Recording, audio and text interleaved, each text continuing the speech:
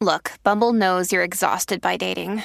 All the must not take yourself too seriously and 6'1" since that matters. And what do I even say other than hey? Well, that's why they're introducing an all-new Bumble with exciting features to make compatibility easier, starting the chat better, and dating safer.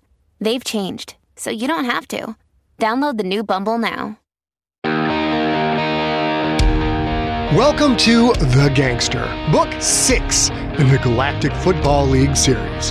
Written and performed by Scott Sigler, The Gangster is suitable for ages 12 and up and contains graphic violence. The Gangster is also available as a signed, numbered, limited edition hardcover while supplies last. To order, go to scottsigler.com/store.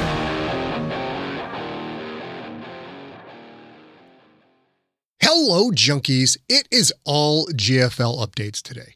GFL Book 6 hardcover is at the stinkin' printer. That's right. The Gangster is almost on the presses and soon will be heading your way. If you haven't ordered your copy yet, hurry up. You're almost out of time. scottsigler.com/The Gangster. Remember, that book is a limited edition, signed, numbered hardcover that will have a galaxy map of the GFL shipped separately, but it's included in the purchase price. That is 24 by 36. It's this awesome horizontal map done by Scotty Pond. It's killer, and it will greatly amplify your enjoyment of any and all GFL stories. Now, we don't have a ship date yet for GFL Book 6 hardcover because there's a backlog at the printer. A lot of hardcovers are backed up due to COVID shutdowns. We know it will be on the press soon, but we don't know when soon will be. And hey, FDO, what about GFL Book 7? Now that you're done with GFL Book 6, it's been almost 5 minutes since I finished a book you spent 5 years working on. When do I get that sucker? Well, you little rapscallion, you are asking me that so soon, but I do have an answer for you. It turns out I am 33% of the way through the second draft of GFL Book 7. So no promises, but we expect GFL Book 7 out sometime in 2022. And we're also doing the final punch-ins for the Stone Wolves audiobook. It's a GFL novel. It is a must-read or must-listen to better understand what happens in Book 7 and especially Book 8, because it all ends with Book 8. We expect the Stone Wolves ebook and audiobook out sometime in late 2021. GFL Book 6, GFL Book 7, The Stone Wolves. Those three combined alone are roughly 475,000 words of GFL goodness. That's 1,830 pages roughly, or 56 hours of audiobook. That's a lot of stuff. So let's get back to GFL Book 6 podcast. Let me get you caught up on the story, and then we're going to go feed some pigeons.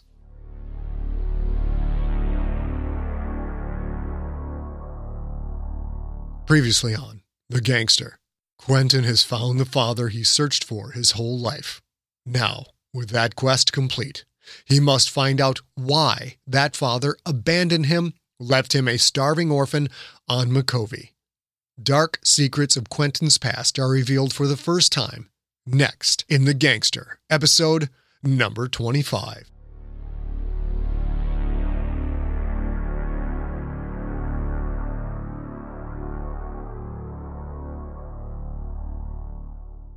Null Knife. Quentin felt like an idiot. 23 years without knowing his father, and here he was wearing his father's clothes. The clothes fit, which would be impossible with just about any other human. Like father, like son. Quentin was still too weak to walk more than a few feet. He sat in Killian's quarters aboard the Oleron. Other than the medbay, this cabin and a couple of corridors, Quentin hadn't seen much of the ship. What he had seen, however, certainly justified Killian's description. A bucket of bolts. A cargo hauler, the ship was perhaps 5 times the size of the Hypatia. The Oleron seemed ancient, a functioning relic kept in use only because it would have cost too much to scrap it. Everything looked worn, beat up, mismatched, and so heavily modified that Quentin wasn't sure if there was anything original left. Killian was the captain of this ship, and yet this closet of a cabin was 1/10 the size of Quentin's stateroom on the Hypatia. Quentin could stand up straight in here, but only in the narrow strip of space between the single bunk on one side and the tiny captain's desk on the other. Killian was sitting on the edge of the bunk, Quentin in the desk chair. The cabin was barely big enough for one person Killian's size, let alone two. The cabin was neat and clean, though. It had the look of a place that belonged to someone who had spent a lifetime in the military. Killian made good use of what little space was available. "You'd think the captain would have bigger quarters," Quentin said. Killian shrugged. "Aya has the captain's cabin. You'll meet her in a minute. Young girl. She needs the space more than I do, I suppose. Besides, this was my cabin when I wasn't the captain, so I kept it. I loathe moving." The top of Quentin's tongue played against the back of his new tooth. He glanced around at the yellowing white paint. "Whatever floats your boat." A knock on the door. "Enter," Killian said. The heavy hatch swung inward with the hinge squeal of metal on metal. The white walls vanished, rough stone in their place. Carmaga was coming to take him to the X. "Quentin?" Quentin opened his eyes. Confined white room, Killian, and a young human woman holding a metal box the size of her chest. "Quentin Barnes," Killian said. "Meet Aya Omiata." She was stunning. Not because of her face, which was far from ugly, but because of the color of her skin. Amethyst, perhaps the rarest human skin tone in the galaxy. Much of the skin on her arms was covered with black tattoos. Quentin was sitting, Aya was standing, yet they were at eye level with each other. She couldn't have been much over 4 feet tall. She stared at Quentin. He recognized the look on her face, as he'd seen expressions just like it thousands of times before. Unabashed hero worship. "Hi," Aya said. Quentin nodded once. "Nice to meet you." "You look nader," she said. "Bakuna-nader." "Bakuna? What does that mean?" "I think she means you look awful," Killian said. "It's hard to tell sometimes. I would rather speak in slang than in a way everyone can understand." Aya rolled her eyes. "Says the oldest man that ever was. Skipper, this one is even bigger than you are. I didn't think that was possible." "Aya here is our comms expert, among other things," Killian said. "I call her a universal competent. Give her any job, she'll figure out how to get it done." She again looked at Quentin, a dreamy look in her eyes. Killian reached out, lightly rapped his knuckles against the metal box. Aya gave her head a hard shake, as if to chase away a mental fog. "Oh, right," she said, and offered Killian the box. He took it, set it at his feet. She again stared at Quentin. "That's all, Aya," Killian said. The girl blinked, nodded. "Yeah, Apex. If you need anything else, you let me know. If either of you need anything else." Killian stood, gently guided the girl out of the cabin, then shut the hatch. This time, Quentin braced himself against the metallic squeal of the hinges. "Aya's got the hots for you," Killian said. Quentin held up his left hand. He meant to wiggle the championship/wedding ring on his finger, but he'd forgotten he'd left the ring with Becca when he'd been arrested. He put the hand down. "I'm taken," he said. Killian gave a half smile. "Your wife sounds like a real keeper," he said. "I'd like to meet her someday." A hopeful tone in Killian's voice. He could hope all he wanted. Quentin was grateful for the rescue, but they weren't suddenly going to become one big happy family. "Too bad you weren't at my wedding," Quentin said. "You could have met her then." Killian sighed, nodded. "Fair enough." He opened the box. It was a cooler. Capped brown bottlenecks peeked up from chunks of white ice. Smiling, Killian offered one to Quentin. Miller Lager, the brown bottle coated with condensation and bits of slowly sliding ice. "I've read this beer is your favorite." Quentin didn't take it. "Bottles? I didn't know they made those anymore." Killian shrugged. "Hard to find, but I know some places. I can't stand the way mag cans make beer taste." He gave the bottle a quick, rotating twitch. "Take it." Quentin leaned back in his chair. "No, thanks." Killian's smile faded. He opened the beer for himself, tossed the cap into the cooler, and closed the lid. Quentin's heart felt like it was being torn in half. Part of him wanted to beat this man to death, to feel knuckles break teeth, to inflict a tiny shred of the pain Quentin had suffered throughout his childhood. Another part of him couldn't believe he'd finally met his father. That part wanted the beer, wanted to sit and talk, to listen to what had to be a perfectly good reason for Killian leaving his wife and children behind. "I know you've been through a lot," Killian said. "Trust me, son, if I don't call me that." The words came out with razor sharpness and all but drew blood from Killian. The man seemed to wilt even more. "Yeah, I've been through a lot," Quentin said. 3 weeks of torture ain't exactly a walk in the park." "I was talking about your time on McCovey. I lived there too. I grew up in the nation." Quentin crossed his arms. "Oh, tell me all about it. You grew up like me? Were you in the mines at 5 years old? Did people come at you every day and try and take your food? Did you spend your childhood being told that you were orphan garbage?" Quentin wanted to hear that his father had gone through the same experiences. There would be a commonality there, a bit of justification, perhaps. I survived it, so I knew my son could too. A bond forged by a shared ordeal. And yet, somehow, Quentin knew that wasn't the case. Killian glanced at the closed cooler, as if it was more comfortable to look at than at his seething son. "I didn't grow up like you," Killian said. "Your grandfather was in the church. I had money, food, education. I graduated from the Cooper School." The chasm between father and son grew instantly wider. The Cooper School, where McCovey's elite sent their kids. "Well, I'm sure you had very hard times there," Quentin said. "Maybe one of your private tutors didn't bathe that often, or your steaks weren't quite marbled enough. You graduated from Cooper. Then what? A cushy job in finance? Or did you walk straight into a low-level church position?" Killian drank a swig of beer. He thought for a little while, fingertips tapping on the bottle. "Neither," he said. "I joined the military."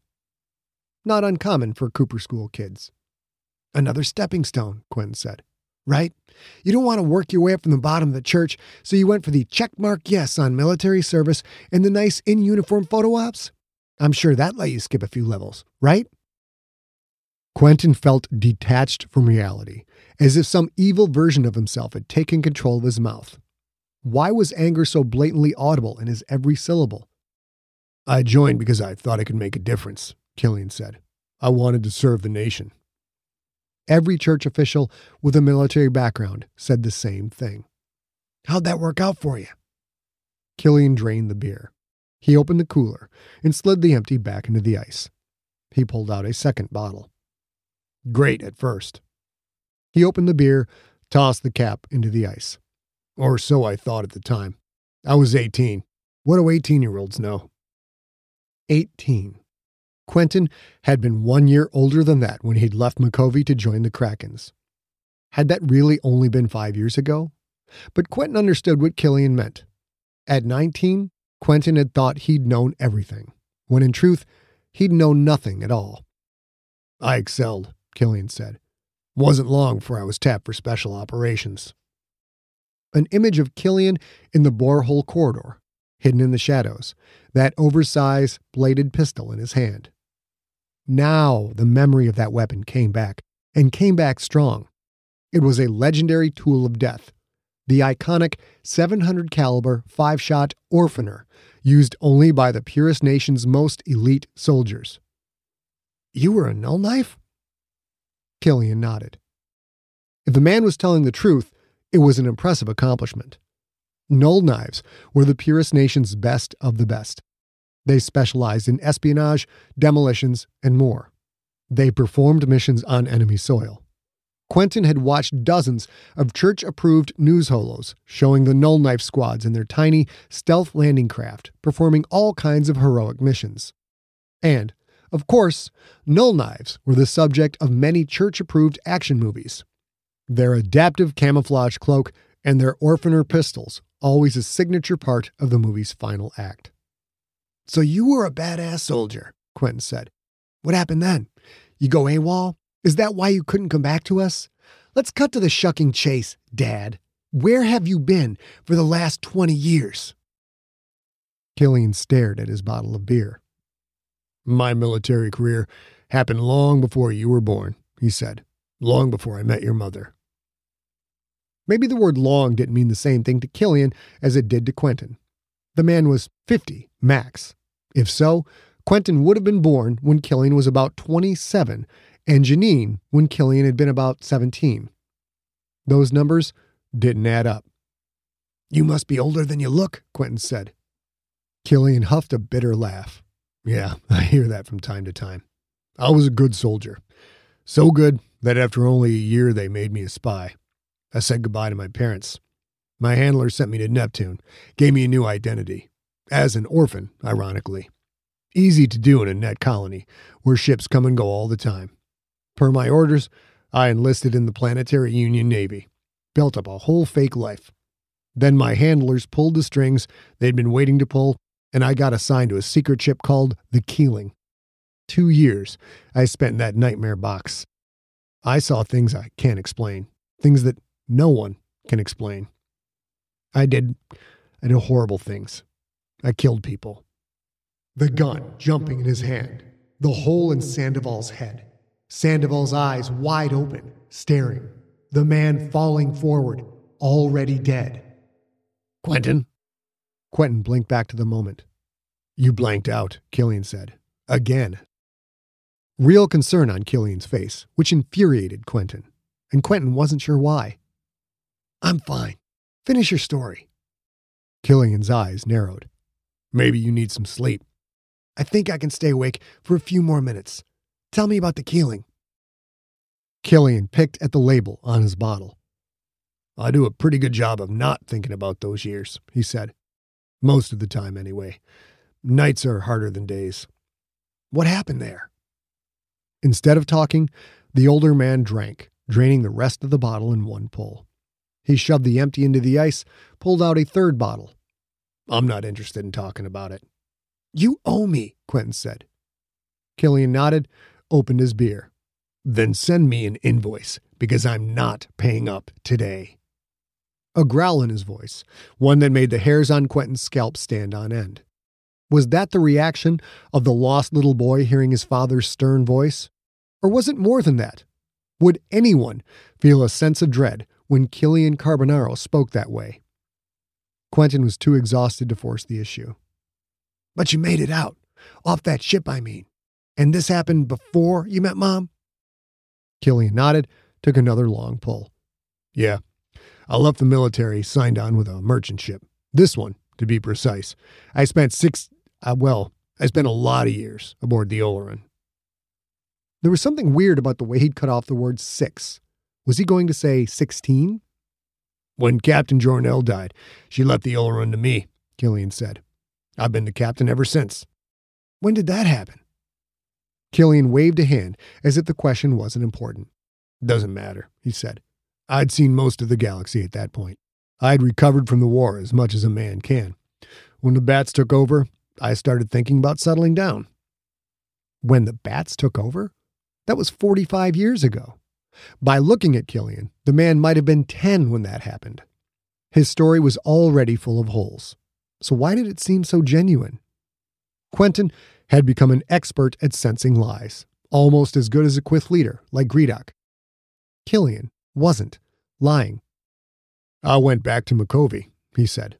My parents had died while I was away. I'd saved up a bunch of money, so I bought 2 more ships and started a hauling company. That's when I met your mom. At that memory, the corners of Killian's mouth twitched into a trace of a wistful smile. It wasn't hard to see the man still missed his wife. Missed her as much as Quentin would miss Becca someday. The stab of a loss yet to happen instantly made Killian more real, despite his crazy story. It made him human, frail, and incompetent and stumbling through life just like everyone else. You had 4 kids, Quentin said. Then you left. How old was I when you left? Killian closed his eyes. Day after your first birthday. Quentin wanted to hate the man, wanted it desperately, but the hate wasn't sticking.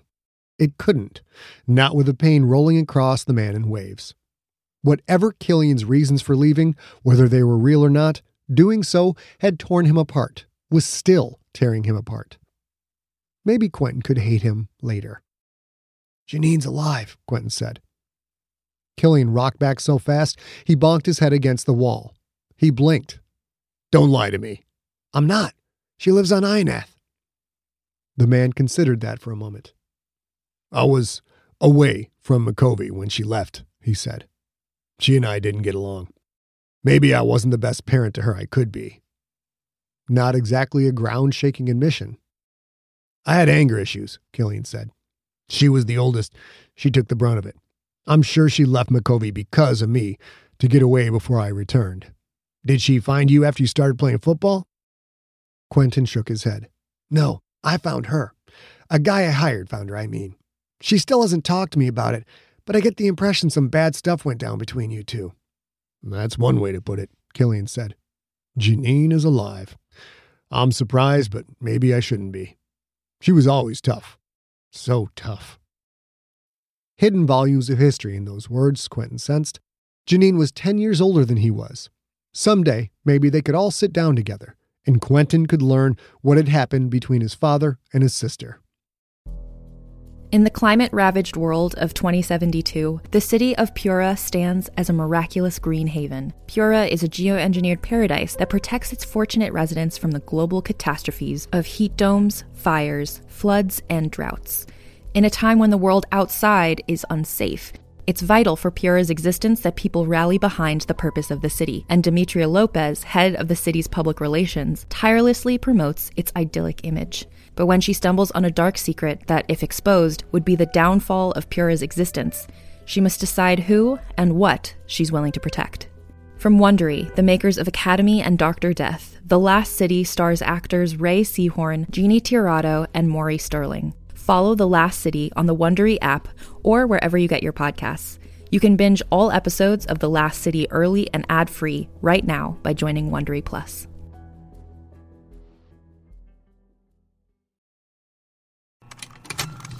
Contained herein are the heresies of Radolf Burntwine, erstwhile monk turned traveling medical investigator.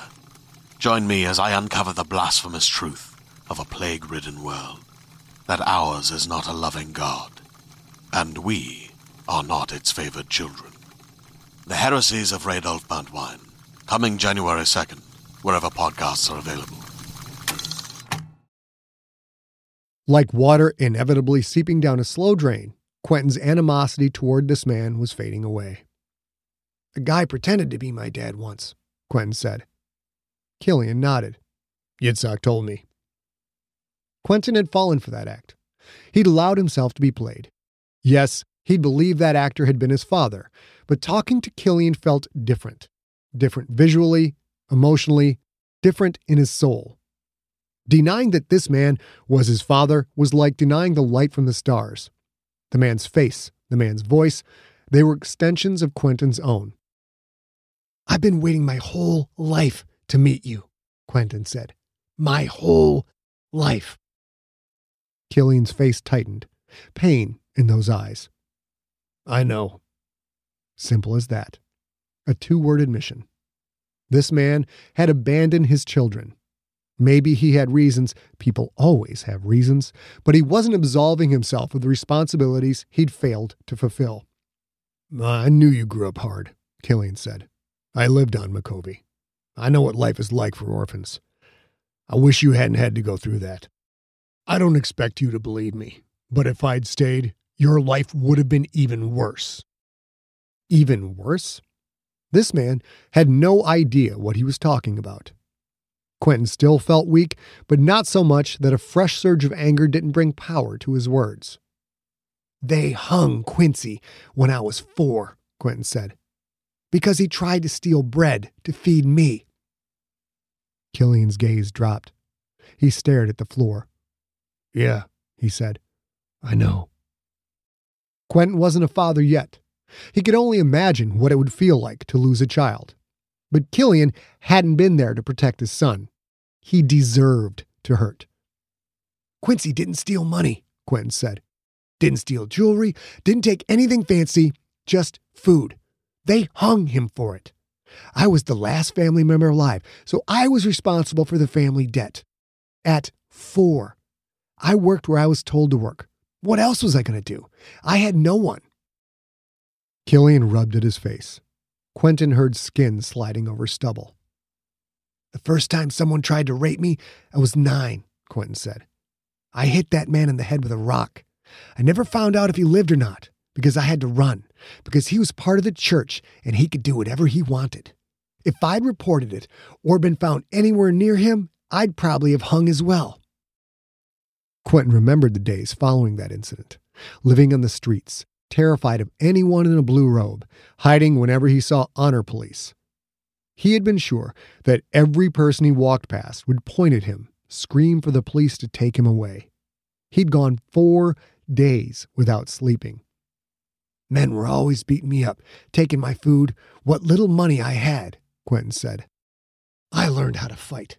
Not with any real skill. I'm not a boxer. I learned how to hit first, how to hit hard, how to keep hitting until the man didn't move anymore. I made people afraid of me so they would leave me alone. I was tall for my age, but so skinny. Can you imagine the kind of beatings a 9-year-old boy would have to deliver to make grown men fear him? Killian didn't respond. This was a beating of a different kind. Quentin was dishing it out. His father sat there and took it.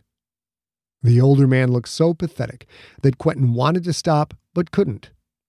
He'd never spoken of these things to anyone, not even Becca. Now that he'd started, he couldn't stop. But you know how McCovey is, Quentin said. Some people you beat up and they go away. Some get mad. It's about their honor, right? The first person who tried to kill me was someone I'd whooped a few weeks earlier. He came at night with a knife when he thought I was sleeping. I was 10 years old, fighting in a dark room against a full-grown man, while the other guys in my bunkhouse waited to see if we would both die so they could take our stuff. I got the knife, and I cut that man, Dad. I cut him bad. He didn't die, but he never bothered me again. It had been years since Quentin had thought about that night, thought about how he'd stitched up his own arm with thread pulled from his blanket. Years since he'd bit the man's knife hand, had tasted blood. Years since he'd thought about how the man had screamed when Quentin had buried the knife in his thigh. Old memories like that get covered up by new ones of touchdowns and victories, of friends and screaming fans, of money and fame. Covered up, but not erased. Never erased. I guess you could say I got my first big break when I was 12, Quentin said. I'd hit a growth spurt. I was as big as most grown men, so I could work the mining machines. I got hired by a company that actually had round bug antivenom on hand, so the 2 times I got bit and contracted Hirschsprung's disease, I survived. I only had to spend a week each time with a fever that almost killed me, in agonizing pain, unable to move from the shakes, starving, because I'm McCovey. If you don't work, you don't eat. Killian's shoulders trembled. Quentin's words were electricity. The bunk on which Killian sat, a metal X. This cabin, his place of torture. And still, Quentin could not stop. When I was 14, I was deep in the mines, taking my 15-minute lunch break. A man came at me for what little food I had. I think he was drunk, because he was a lot smaller than I was. Still, you can't show compassion or understanding in the mines, because if you do, people will smell weakness, and that's your ass. Someone comes at you for any reason, you have to make an example of them. I hit this guy so hard, I broke his jaw, knocked him out. I left him there, in the mines, unconscious. The next day, I found out that someone had stabbed him to death, right where I'd left him. I didn't kill him, and sure, it was self-defense, but if I hadn't hit him, he wouldn't have died. I could go on and on with these stories. You still think my childhood would have been worse if my own father had stayed with his family? Killian didn't answer immediately. He stared at the beer bottle in his hands. Not in an abstract way, Quentin sensed, but rather in contemplation about the things those hands had done over the years. You're alive, he said finally. All those things you described, none of them killed you. Had I stayed, you would have died. Just like Quincy did. Just like Quaid did. Just like Mom did. Killian closed his eyes. Inside of Quentin, something dark rejoiced. It wriggled and writhed, satisfied and growing fat. Seeing this man hurt felt good. The sensation sickened Quentin even as it thrilled him. I wasn't sure about Janine, Killian said, but I knew about Quincy and Quaid, and your mom. I knew you were alive, of course. I've been watching your games ever since you started playing in the PNFL. That totally makes you a Father of the Decade candidate. This man had rescued Quentin from a torturous hellhole, yet even a momentous thing like that couldn't begin to ease the pain of growing up without a father, without a mother, without a family. Quentin hated him, loved him, hated him all over again. Quincy and I were the only ones left, Quentin said. We had no one to take care of us. I watched my brother die, kicking like mad, his eyes bulging, his fingers clawing at the noose around his neck until his fingers bled, and that's enough. No tears. Maybe Killian had already cried all he could. Or maybe he'd never cried at all. That was my childhood, Quentin said. You still want to stick to your story that things could have been worse? Anger flared in Killian's eyes. The faintest pulse of red coursed up those odd lines on his face. The color faded instantly, as if it had never been there at all, as if the man had won a battle to control his anger. My enemies would have found us, he said. If you were lucky, you'd have gone under the knife first. That way, you wouldn't have had to watch your brothers and sisters be beaten, cut, burned, skinned alive. You wouldn't have had to watch them die screaming, knowing you could do nothing to help them as you waited for your turn to come. They would have made your mother and I watch all of our children die unimaginable deaths. They would have made your mother and I watch so I could see her agony, so she could ask me why over and over, so that she would know it was my fault her children were tortured and murdered in front of her. Quentin held his breath. Killian wasn't lying, wasn't exaggerating. This is what the man thought would have happened if he'd stayed. After you kids were dead, they would have started in on her. They would have made it last. They would have cut off my eyelids so I had no choice but to watch. They would have kept her alive a long time, probably even let her heal up so they could do it again and again, all as I watched. You wanted to make an example of your enemies in the mines? My enemies like to make an example too.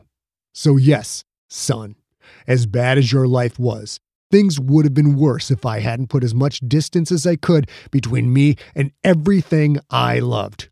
Far shucking worse. The small cabin filled with silence. Quentin wondered what he would do if he were faced with the same threat. Would he stay and fight? Or would it actually be better to leave if leaving meant Becca and their child had at least a chance to survive? Who would do something like that? He asked. What did you do that would cause someone to torture your family to death in front of you? Killian slowly peeled the label off his beer bottle. I've done a lot of things. I joined the military because I was a patriot. When I got out, I kept fighting because I believed in freedom. Eventually, I learned that patriotism and freedom are illusions. Those things create excuses for sentience to be monstrous to each other. I was a monster, and I'm still paying the price. Killian's expression hardened like cured concrete. This conversation is over, he said. There's much you deserve to know. We don't always get what we deserve. The anger that had been Quentin's second wind faded away, and with it the last of his strength. So tired. He twitched as a ghost pain shot through him. He gripped the edge of the desk until it passed. Quentin rubbed at his face, tried to focus. I was a monster, and I'm still paying the price. Quentin was paying a similar price. Weeks of torture. Because of Gredok. The leader had decided Quentin was no longer useful as a football player. Quentin's worst fear come to life. Gredok had found a way to bury Quentin alive, to shove him into a deep dark hole from which there should have been no escape. Who would be next on Gredok's list? Becca? Janine? Fred? The Tweedies? Killian had run from his enemies. Could Quentin do the same? Take Becca and just go? Killian had been a spy, a covert operative, someone who knew how to hide, how to become another person. Quentin was the most famous sentient in the galaxy. Where could he go? How much surgery would he need to permanently change his appearance, enough so that he wouldn't be recognized on sight? Even that wouldn't matter. Unless he took Janine, Fred, Chodo, the Tweedies, and maybe even more sentients with him, Gredok would still get them. Quentin couldn't run, which meant he had to attack. Could he even get near Gredok now? Doubtful. Even if there was a way to reach the leader, Quentin didn't know if he could kill him. Another death on his hands, like that of Jonathan Sandoval. Maybe hire someone to take Gredok out? Would Fred do it? This was a no-win game. Quentin knew one person who could possibly get to Gredok, as opposed to the leader's endless experience in ordering death, as opposed to the untold number of murderers the leader had access to. Quentin, you phase out on me again? No, just thinking. Quentin didn't know the first thing about how to take out a crime lord. Maybe Killian did, though. If Killian was a special ops soldier, like he'd said, then no. There was another way, a way both simpler and far more complex. A way provided by Anna Villani. A way where Quentin didn't have to go anywhere at all. You said we're one full punch from Ionath. You sure? Killian nodded. If Chodo had followed orders, Richfield now possessed the case with the Gibbeljuans. Richfield. And Gredok. Was there a way to kill two birds with one stone? To kill all the birds? If I can convince the doctor that she's going to get paid, Quentin said, and I stay here as a bargaining chip of sorts, and she releases the missile lock, could you take the Oleron to Ionath and then come back here? Killian blinked rapidly, as if he couldn't quite process what he'd just heard. That's a lot of ifs, he said. If you have a way to pay the contact, tell me and we'll all get out of here together. Why the hell would my crew and I come back to the borehole a third time? Because I want you to bring Gredok the Splithead here. He's a threat to me and my family. I want to end that threat. Killian leaned back, shook his head slightly. You're not making any sense, he said.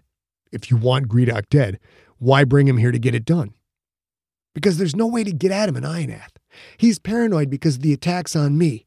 His assistant, Masal the Efficient, told me Gredok has increased his security and the Kraken's building was already a fortress. I have to lure Gredok away from there.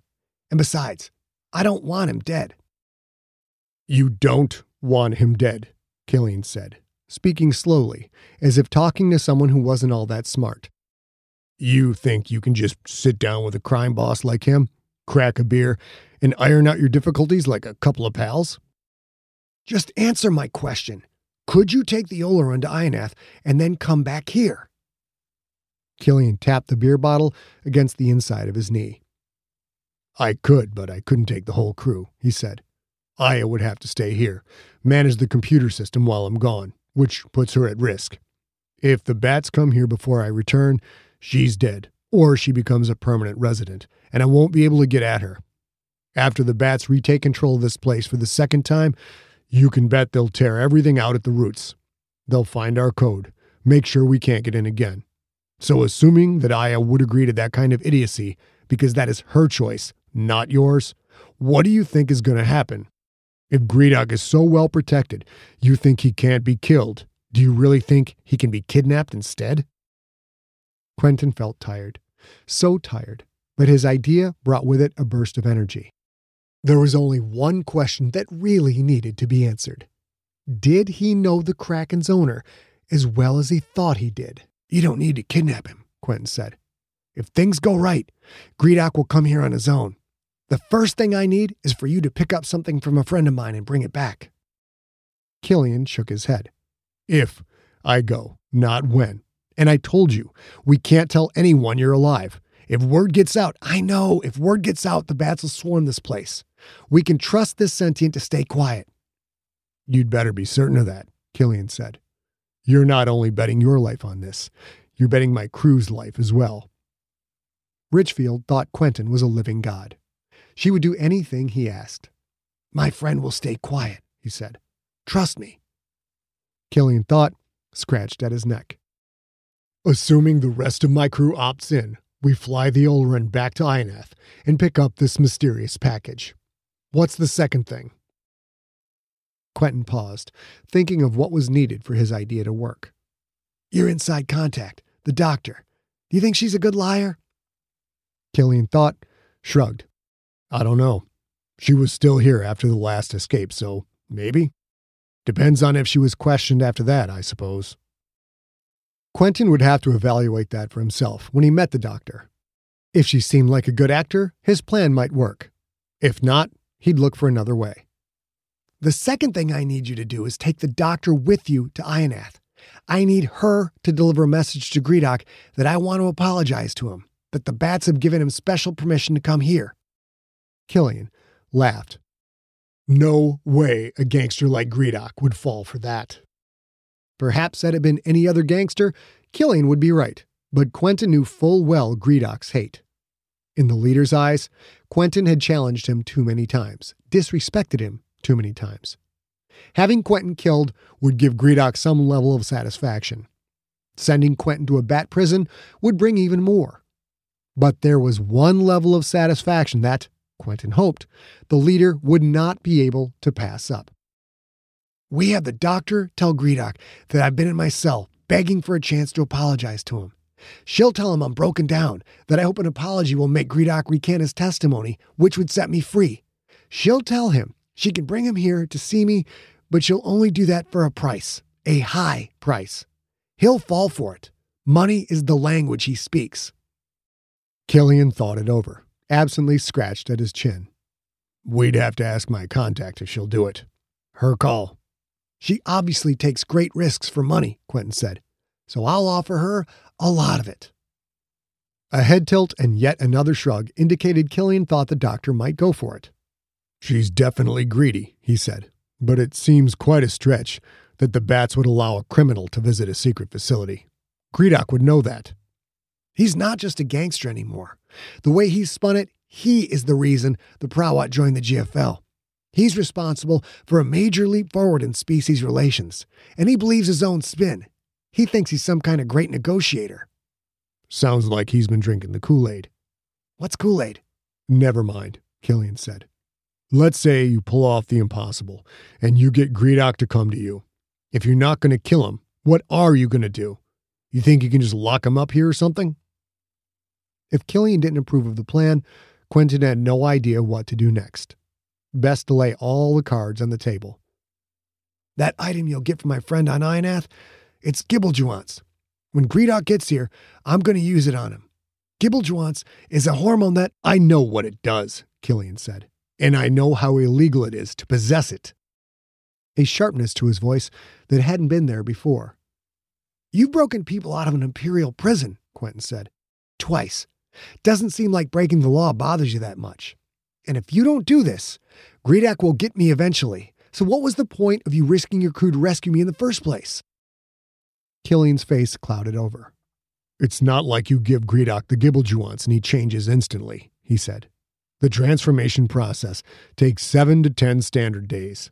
Waiting here that long is suicide, and I am not letting Gredok's change happen on my ship.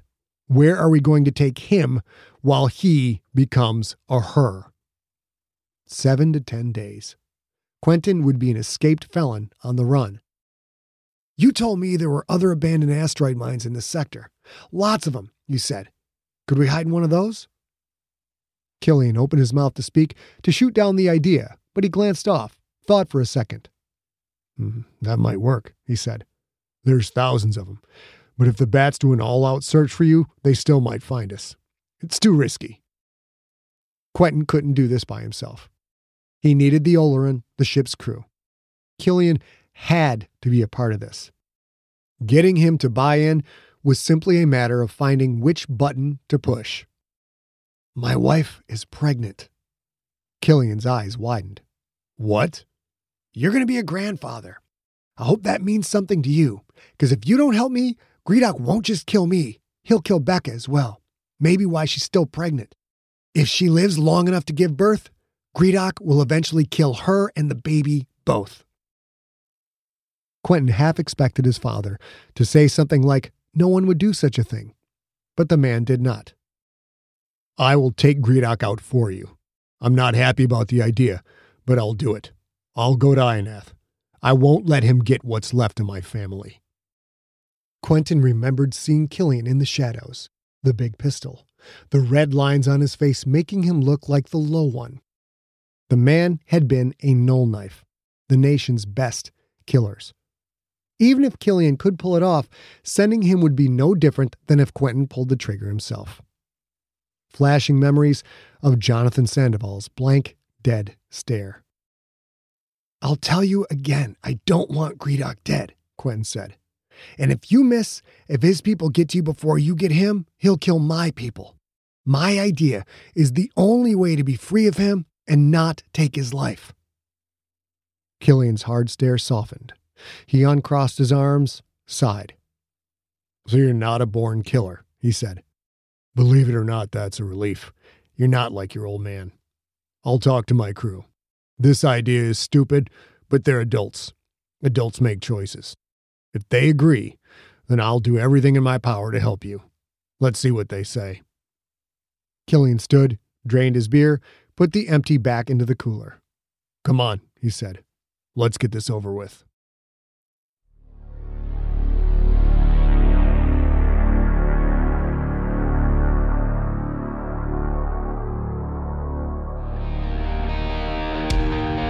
You have been listening to The Gangster, Book 6 in the Galactic Football League series, written and narrated by Scott Sigler. Follow Scott on Instagram and Twitter, where he is at Scott Sigler, one word, and on Facebook at facebook.com/Scott Sigler. For more information on the Galactic Football League series and for more free audiobook podcasts, visit scottsigler.com. The Gangster was directed by A. Sigler, engineered by Steve Rickyberg. Copyright 2020, Empty Set Entertainment. Theme music is the song They're Watching Me by the band Superweapon.